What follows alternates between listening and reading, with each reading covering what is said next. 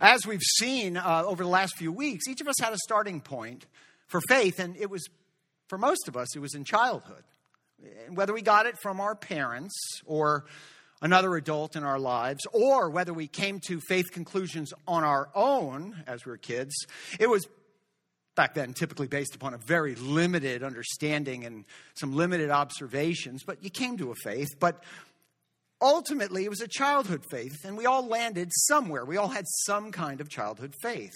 But by the time we were in our 20s, we began to develop our own worldview as it related to God. And for most of us, somewhere in childhood, in a church or in a synagogue or in some other worship place, one or both of our parents kind of came along and told us, well, this is who we are and this is what we believe. Here's what you're supposed to believe. Here's what God is like. Here's how you're supposed to behave here in church or wherever. And growing up, we probably all heard some version of God rewards good people and punishes bad people. You've probably also heard God hears your prayers. You might have even heard red or yellow, black and white. They are precious in his sight. Jesus loves the little children of the world. I don't know what songs you sang growing up. I could sing some of the songs that I sang growing up, but you guys would think I was crazy. But the point is, somebody kind of handed you a faith when you were little. As part of that childhood faith, somewhere along the way, you were taught to pray to God and ask him to forgive you of your sin. You probably weren't even sure what that meant as a child, but you prayed it. And maybe you prayed for the forgiveness of your sins as part of a family prayer. Did you have a family prayer like this? Now I lay me down to sleep. You guys know the prayer? Pray the Lord my soul to keep, right? If I die before I wake, I pray the Lord my soul to take. Looking back, as I was kind of preparing, I thought about that. And I thought, I even knew that prayer. And I'm positive, so as you don't know, I'm Jewish. Like, my parents did not teach me that prayer. But I must have heard it on television or somewhere, because I knew the prayer. And by the way, I also was terrified of that prayer because you were talking about death. And in the Jewish culture, you don't do that. It's actually one of the comedian's jokes is whenever you say something about death or sickness in the Jewish culture, you whisper it. Oh, did you hear about Aunt Susan? She's sick. Yeah, so you whisper it. I don't know why that is. But I didn't want to even think about dying before I wake, so I would never say that. But that was one of those generic family prayers in which we ask God to forgive our sins. And maybe you grew up in a church, or maybe you grew up in a home where you prayed the Lord's Prayer. I was at a funeral mass yesterday for a friend's mother, and they prayed the Lord's Prayer. And if you've asked me about it, you've heard me rant about the Lord's Prayer, because the Lord's Prayer is not a prayer, it's a recipe for prayer. But again, that's just practice of the church. And maybe you asked God in the Lord's Prayer to forgive us our sins, or forgive us our debts as we forgive our debtors, or forgive us our trespasses as we forgive those who trespass against us. But whatever your specific experience was, it was kind of all just lumped together, and there was really no thought to it or no explanation to it. But as a kid, it was good enough, because kid sins are usually pretty minor, right? I mean, you remember your kid sins? You fought with your brother or your sister, or you didn't clean your room. Like, those are the kid sins. I was smart to my mom or my dad. God, please forgive me for fill in whatever minor offense it is. I forgot to feed the dog, or I didn't clean up, and then you were good to go. But then we became adults, and our sins got bigger. And our willingness to take responsibility for those sins kind of got smaller as we went along. And then we started to feel more guilt and more shame about the things we'd done. And as that happened, our willingness to admit the sin went down even further. And indeed, it was transformed over time into kind of this self-justifying recategorization of your sin as a mistake. We talked about that. We're not sinners, we're mistakers now. We talked about that in week 2. And even when we haven't made a conscious decision as to how to consider our sins, most of us do our best to just try to avoid thinking about some of the really bad things or really dumb things or really ill-advised things we've done in the past. Those things that we're not very proud of, only to feel the painful sting of reminder whenever we hear a trigger name, or we travel to or through a city or a town, or we go to a restaurant or see a movie that we remember from those days in which we were a little bit out of control. And sometimes even when you smell, smell is an incredibly powerful thing. And sometimes smells can take you right back to the moment when you first smelled it. When I was in college, my fraternity used to clean the football stadium, Florida Field, the Swamp, after game day. This is just a picture from one of the end zones to give you just a sense. 90,000 people. It is just massive. And we used to go in on Sunday morning at 7:30 with rakes and garbage bags. And we'd have to start up at the top row, which was row 90. And we would work our way. We'd line up down the stairs all the way down to row 1, and then we work our way around the entire bowl with rakes and garbage bags, kind of raking up whatever was left over on the ground after Saturday game day. Well, I don't know if you're aware of this or if you've ever been to a college football game or whatnot, but lots of stuff gets brought into college football games that probably shouldn't be there. Well, having to clean up all those baked, spilled adult beverages and whatever happens as a result of having too much of those adult beverages. And then I went to school in Gainesville, which is the deep south, and so there's a lot of cups of tobacco spittle that were kind of left over. And so you cleaned all of that after it was baked in the Florida sun all day Saturday. And so it gave rise to many an unpleasant reminder smell. And so there were certain guys that I kind of grew up with that have that reminder smell haunting them for the rest of their lives, and they would just as soon forget all of that. And it brings us to the question, what can wash away our sin? What can wash away our sin? And that's what we're going to be talking about in today's message that we're calling Nothing But. Nothing But. So let's pray, and then we'll dig in. Heavenly Father, thank you for gathering us together here this morning. Thank you for another opportunity where we can come together as your people, come together as the called out community, the ecclesia, the church, so that we can worship together and fellowship together and study your word so that we can understand you better. So God, as we continue on this morning, we would ask that you would use this time to strengthen us, to encourage us, and to draw us closer to you. God, we love you and we praise you in Jesus' name. Amen. So while it's true that there are some things that we've done that we're ashamed of, but we can laugh about later, there are actually some things that when we hear a particular story, we can't wait to go, oh, you think that's bad. Wait till I tell you what I did, right?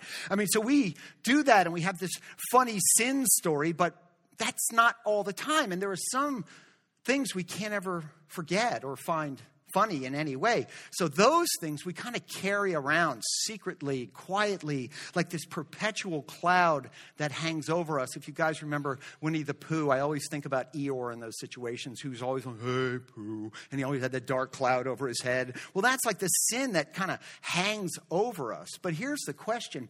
What if we could wash away your sin? What if we could wash away your mistake or your guilt or your shame or your pain or whatever word you would use to describe the way it makes you feel?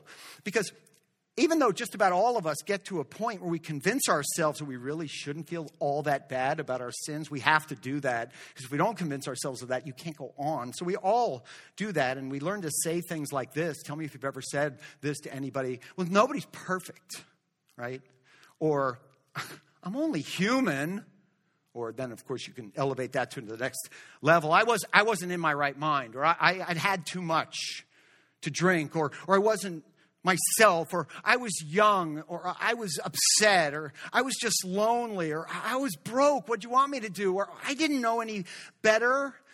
We make these excuses, and even when those things are true, acknowledging that those things are true and embracing it as such doesn't wash it away. It still remains a cloud. It still hangs over you. And it's not overwhelming, and it doesn't keep you from getting out of bed usually, but it just follows you around, kind of like a shadow.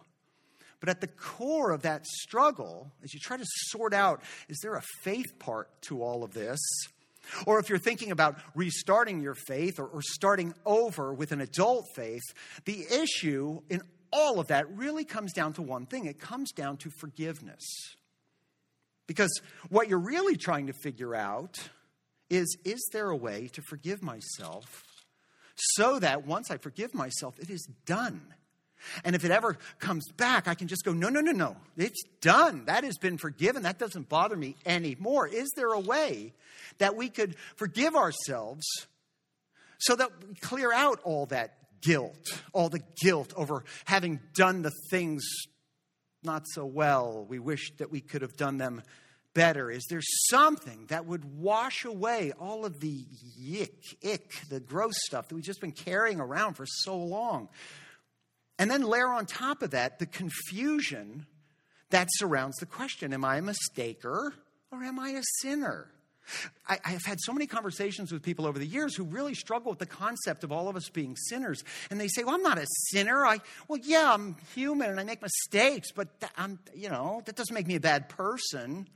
Well, we deal with this. And so we're constantly on this loop in our brains. Did I make the mistake I made because I lacked information or because something was missing in me that day? Or do I just need to admit I didn't make a mistake? I committed a sin. Because as we discussed, you can correct a mistake. Yeah, you're driving west and you missed your left-hand turn. That's a mistake, but you go to the next place, you U-turn and you go back. That's a mistake. You can correct a mistake, but you need to deal with a sin. You can't correct a sin. Because if we sin, it's ours. We have to own the sins that we commit. And when we own the sin, it doesn't help. It makes us feel worse. And it's hard to get over that.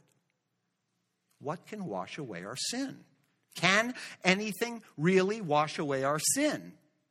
Well, there's not a terribly simple answer. I don't have one for you. And I don't think you want a simple answer because the sin is so heavy and it weighs down on you so much that if I gave you a simple answer, you'd go, it doesn't seem adequate. See, if you're an adult, and most of you here are, some of you are not. Thank you, kids, for being here.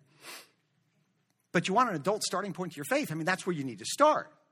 And we're not talking about childhood indiscretions. We're talking about adult stuff.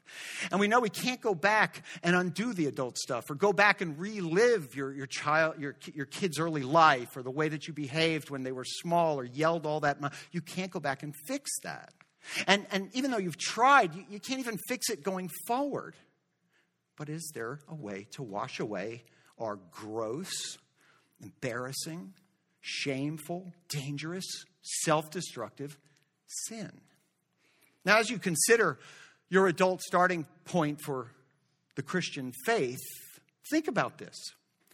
Every religious system, every faith system in the world, every faith belief, every religious book, every ancient writing about faith will offer you a solution to this dilemma. All religions will address this. Now, some of you, maybe many of you, have tried to make it go away by embracing some of those religious faiths or religious traditions.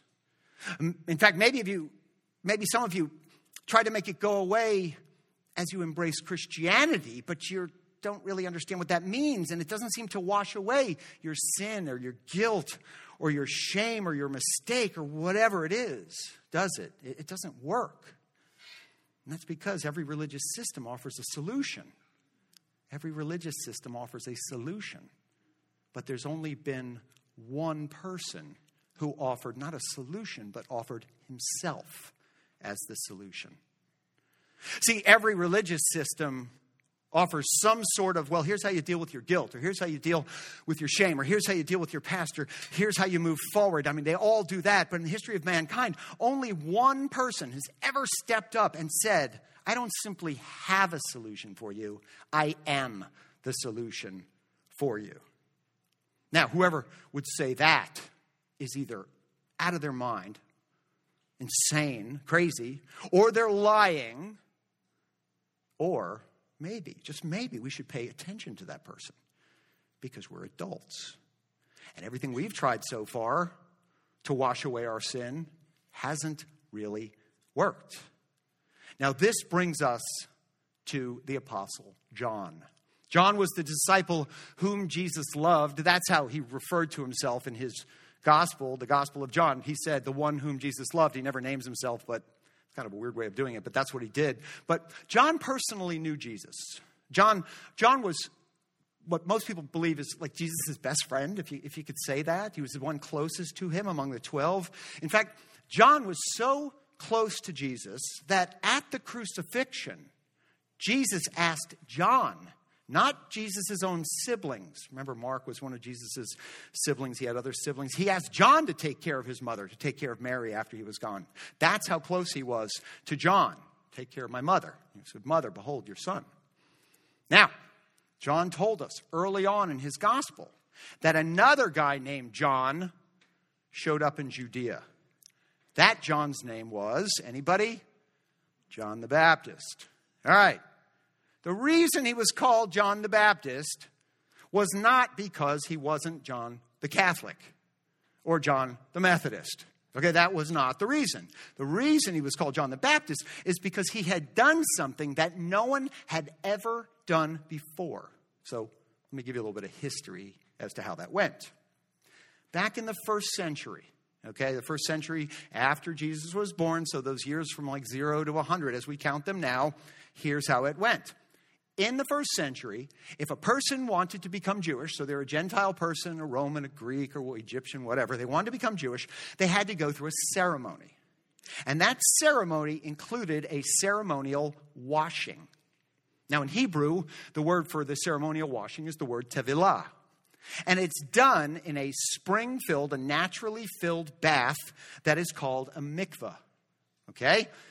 Now, it can be done in a mikveh, naturally filled bath from a spring, or in a river or a place, a body of water that is also naturally filled and flowing. So tevilah, the ceremonial washing, was accomplished by the person converting, immersing themselves into this mikveh, into this body of water.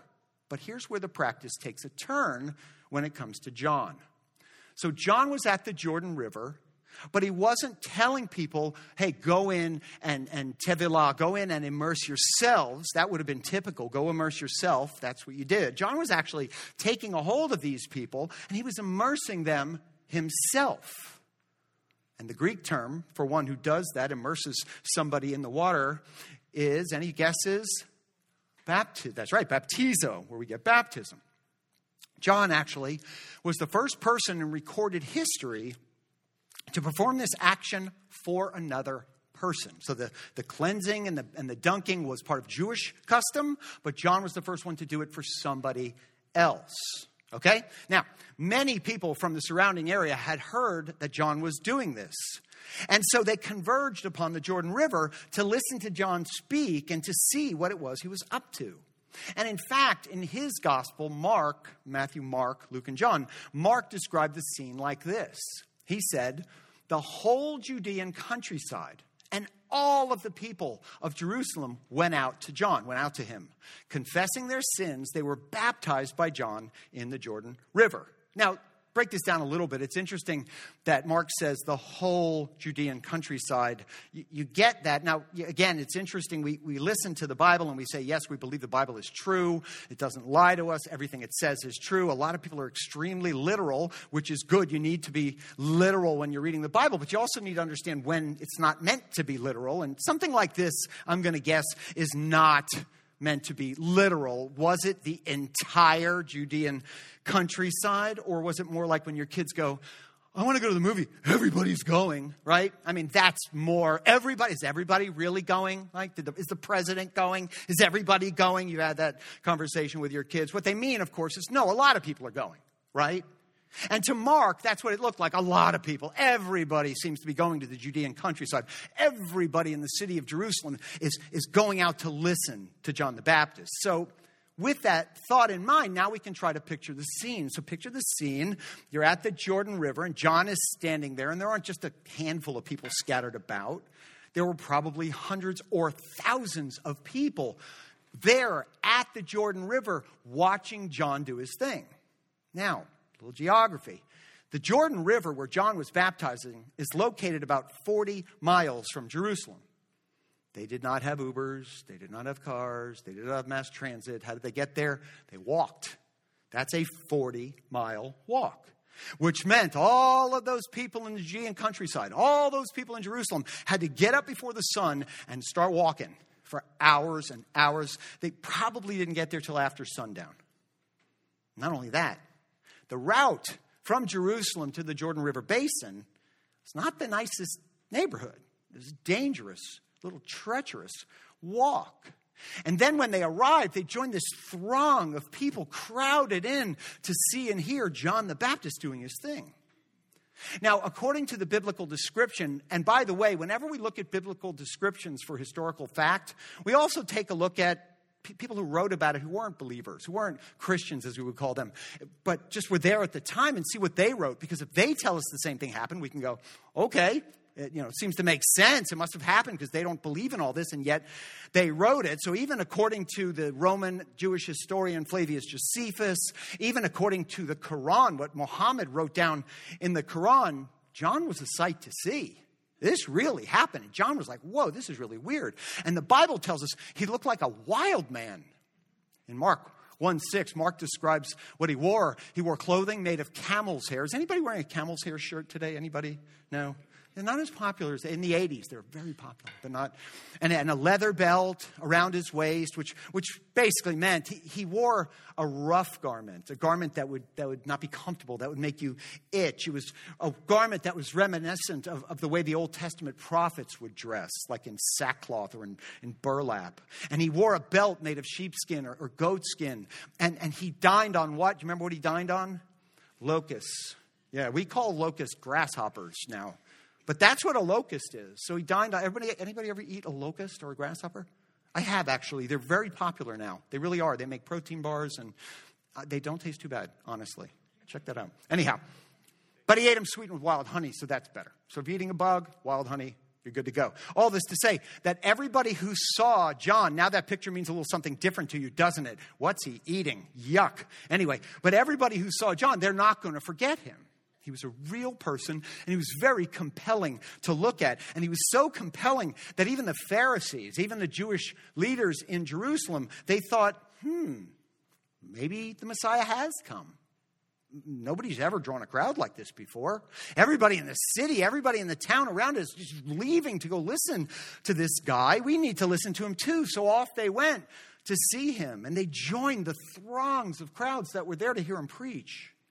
And after he was through, they said to him, so these are religious leaders saying to John, who are you? Are you the Messiah? Are you the guy we've been waiting all these years for? You have drawn one heck of a crowd. I mean, the whole Judean countryside has come here to see you and to hear you. Who are you? Are you the Messiah? And John answered them. Here's what he said. We get this from John's gospel. And again, sorry about the John thing, but I didn't write it. Okay, so here we go. John's gospel, John 1:20. John the Baptist said, I am not the Messiah. So the Jewish leaders, asked him again, then who are you? Are you Elijah, the prophet? He said, no, I am not. Are you the prophet? No. He answered, no, I'm not the prophet. Finally, they said, who are you? Like, who are you, buddy? Give us an answer to take back to those who sent us. Tell us so we can tell the rest of the religious leaders whether you're the Messiah or not. What do you say about yourself? And John replied in the words of Isaiah the prophet. Okay, so it's always big when someone in the New Testament goes back to the Old Testament, kind of quotes an Old Testament prophecy that is coming true in their midst. He said, I am the voice of one calling in the wilderness. Make straight the way for the Lord. So the Pharisees who questioned him heard this, and they said, wait a minute. Now the Pharisees who had been sent questioned him, why then do you baptize if you are not the Messiah? Or if you are not Elijah, or if you are not the prophet?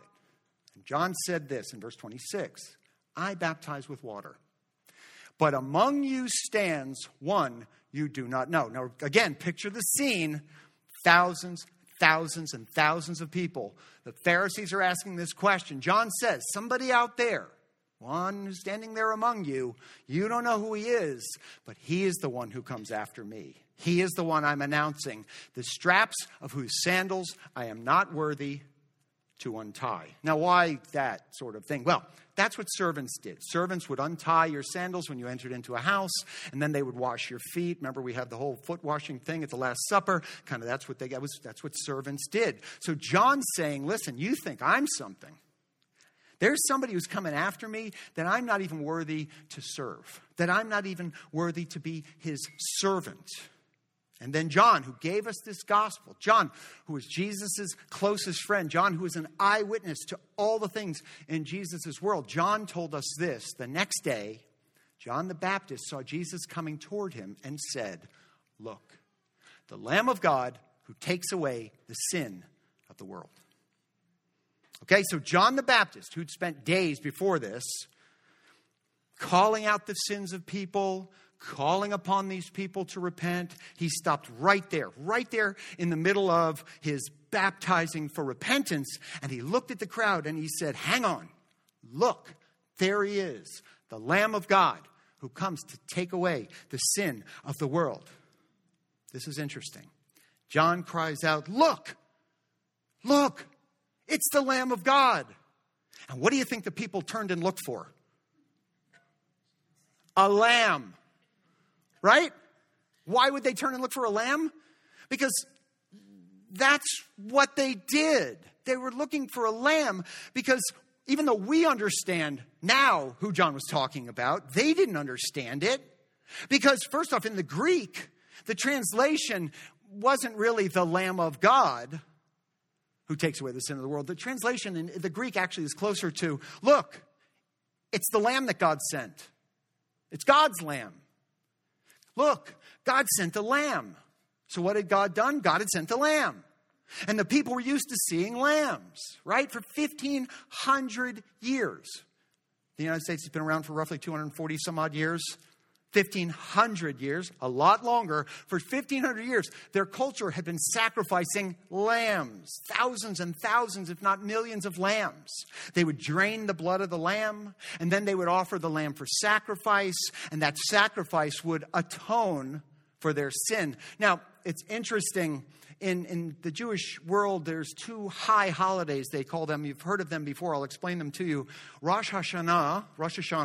Rosh means head. Hashanah means of the year. So that's the Jewish New Year. And then there is Yom Kippur. Now, Yom means day, and Kippur means to cover.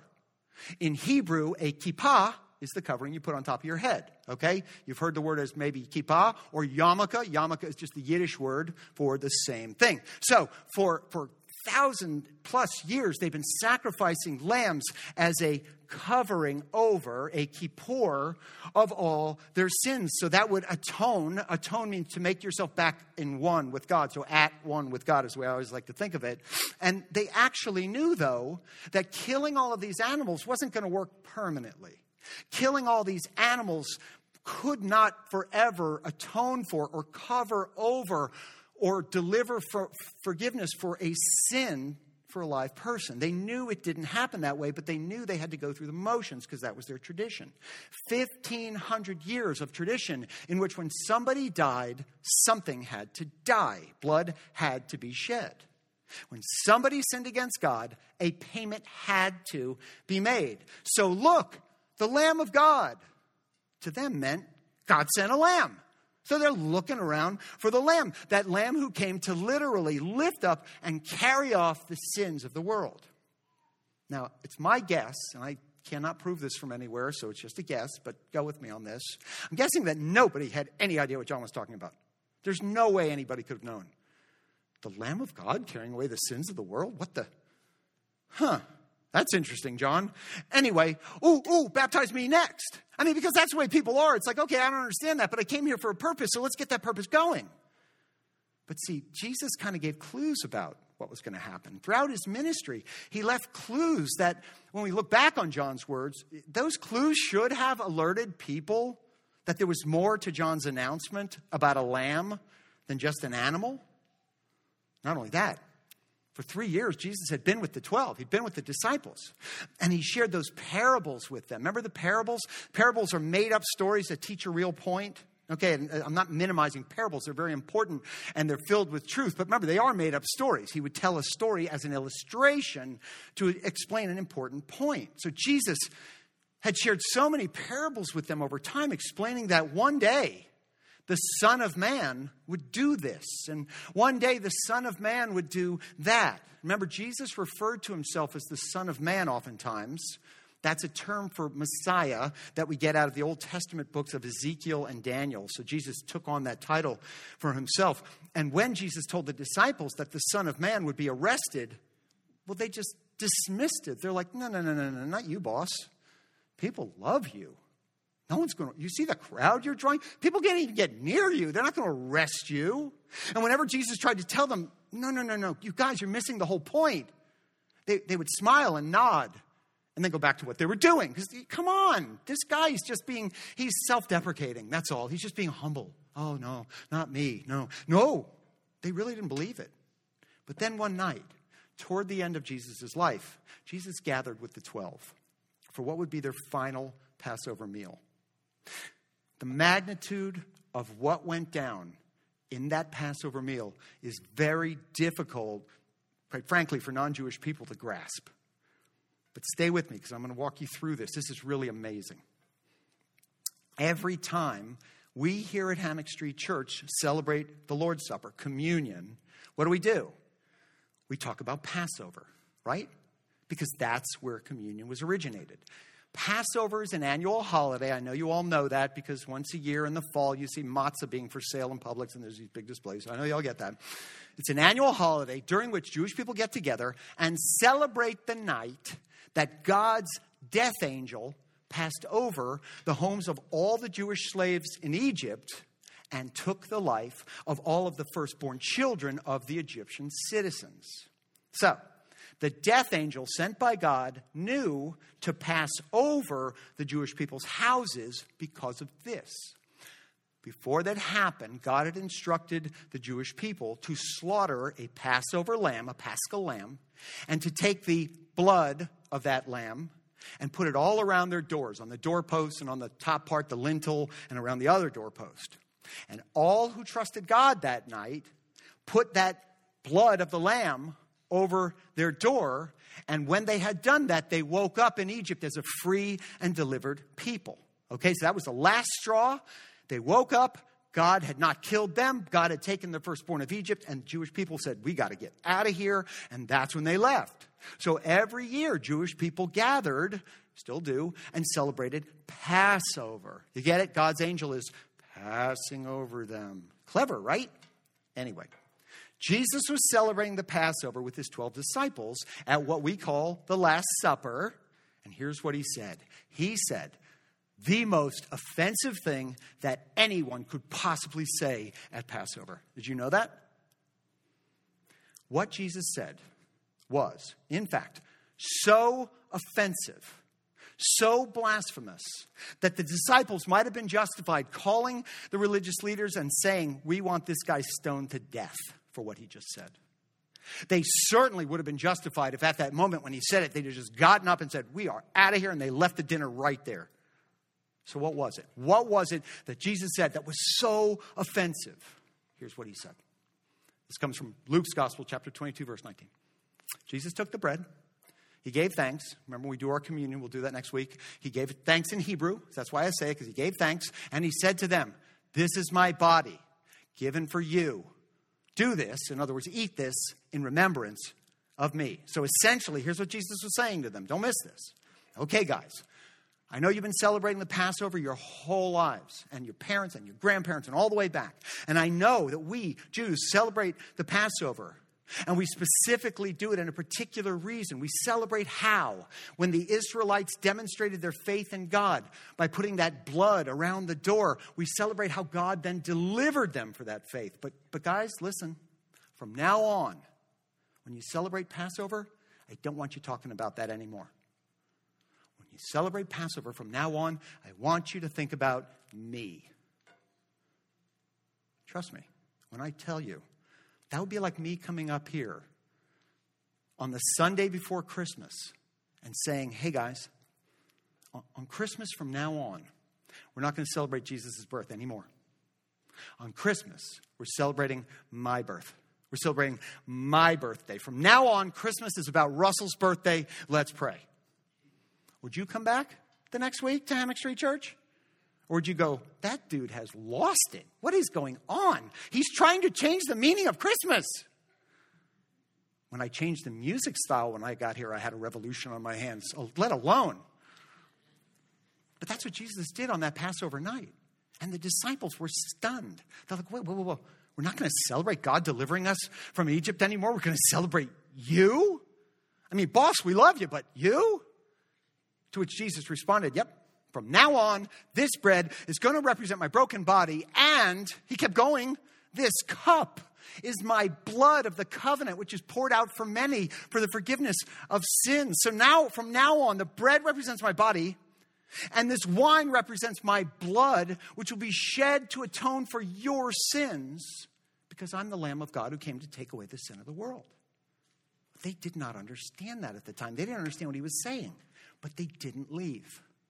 And they didn't report him to the Jewish authorities. Why?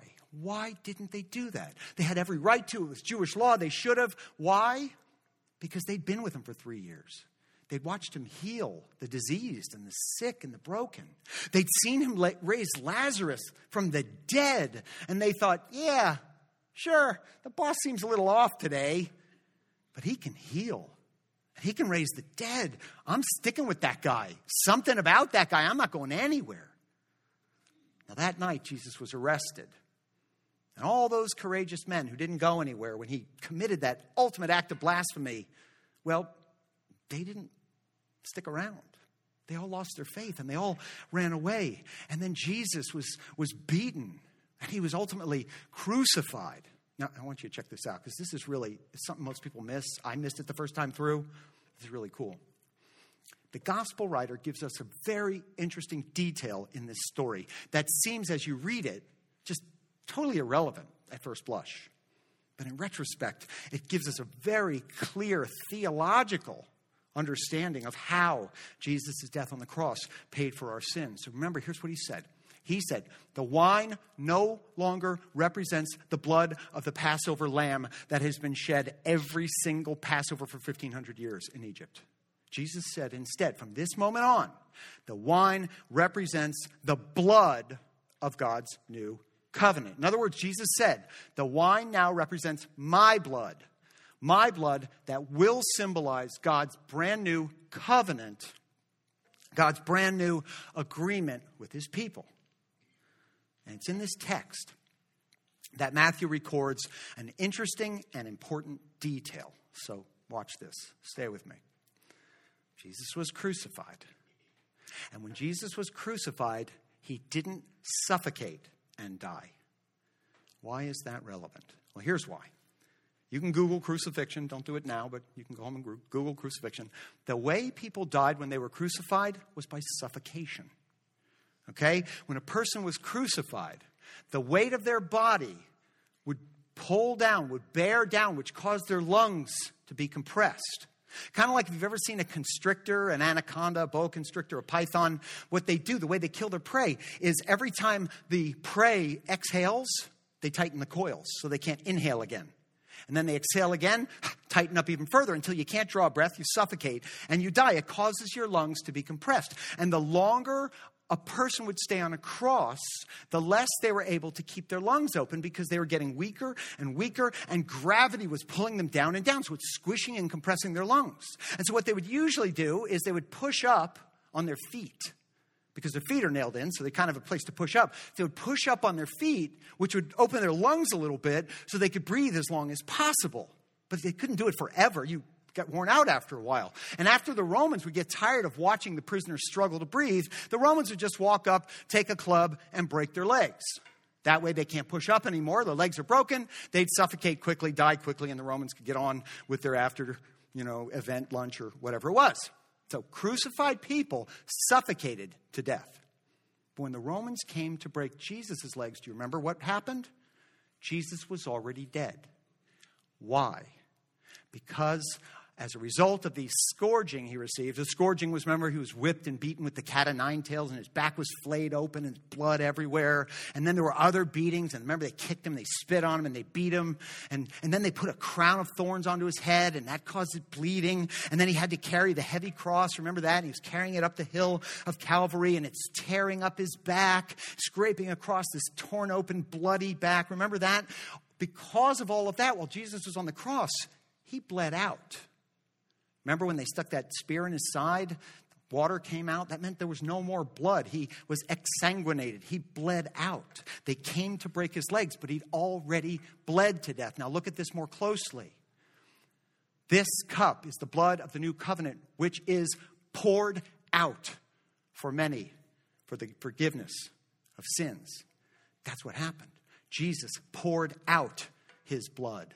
The Lamb of God who came to take away the sin of the world, who came to lift up and carry away the sins of the world, poured out his blood for God's people.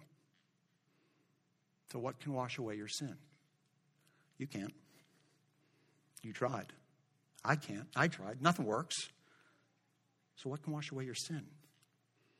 20 years after this event, 20 years after the crucifixion, 20 years after the resurrection, the Apostle Paul.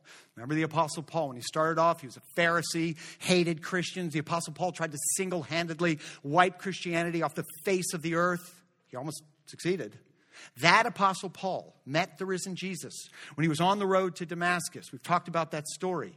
And Paul gives his interpretation of what John the Baptist predicted, what Jesus talked about that night, and what the eyewitnesses experienced. Listen to Paul's words here in Colossians 2.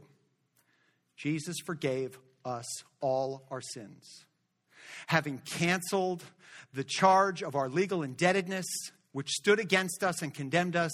Jesus has taken it away, nailing it to the cross. Jesus forgave all of our sins. What does Paul mean by that?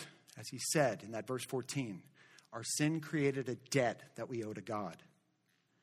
Not only do we owe it to God, but we owe it to ourselves.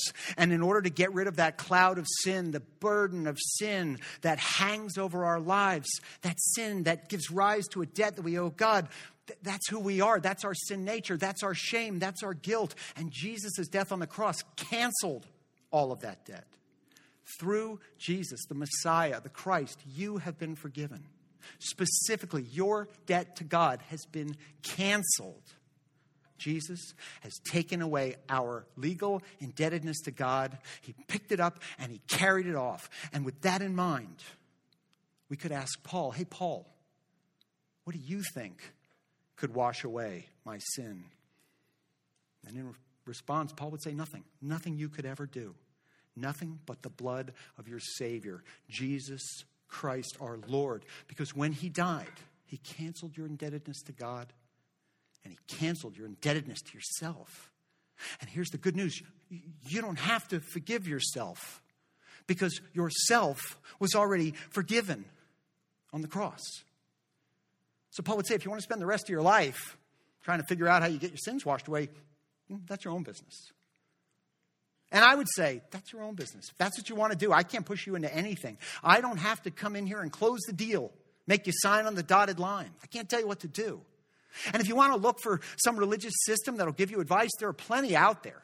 And now that we all have access to the internet, we can find them all. But there's only one person in history who has stepped up and said, it's not a system. It's not a formula. I am the solution to your sin problem. The writer of Hebrews put it this way in Hebrews 10. It's impossible for the blood of bulls and goats to take away sins. Therefore, when Christ came into the world, he said, sacrifice and offering you do not desire, but a body you prepared for me. With burnt offerings and sin offerings you were not pleased. And then I said, here I am. It is written about me in the scroll. I have come to do your will, my God. See, it sounds arrogant to some people. It sounds unrealistic to some people, but Jesus is the Lamb of God who came to pick up and carry away the sins of the world, including your sins and including my sins.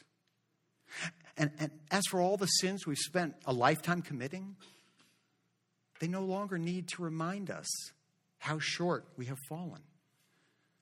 Because instead, through Jesus, God has transformed those sins into memorials of God's grace and his love and his peace and his forgiveness. What can wash away my sin? Nothing we will ever do. Only the blood of Jesus. If we were to say to Paul, what can wash away your sin? Paul would say nothing but the blood of Jesus. Peter, what do you think? What can wash away your sin? You denied Jesus. You denied the faith. What could wash away that sin? Nothing but the blood of Jesus.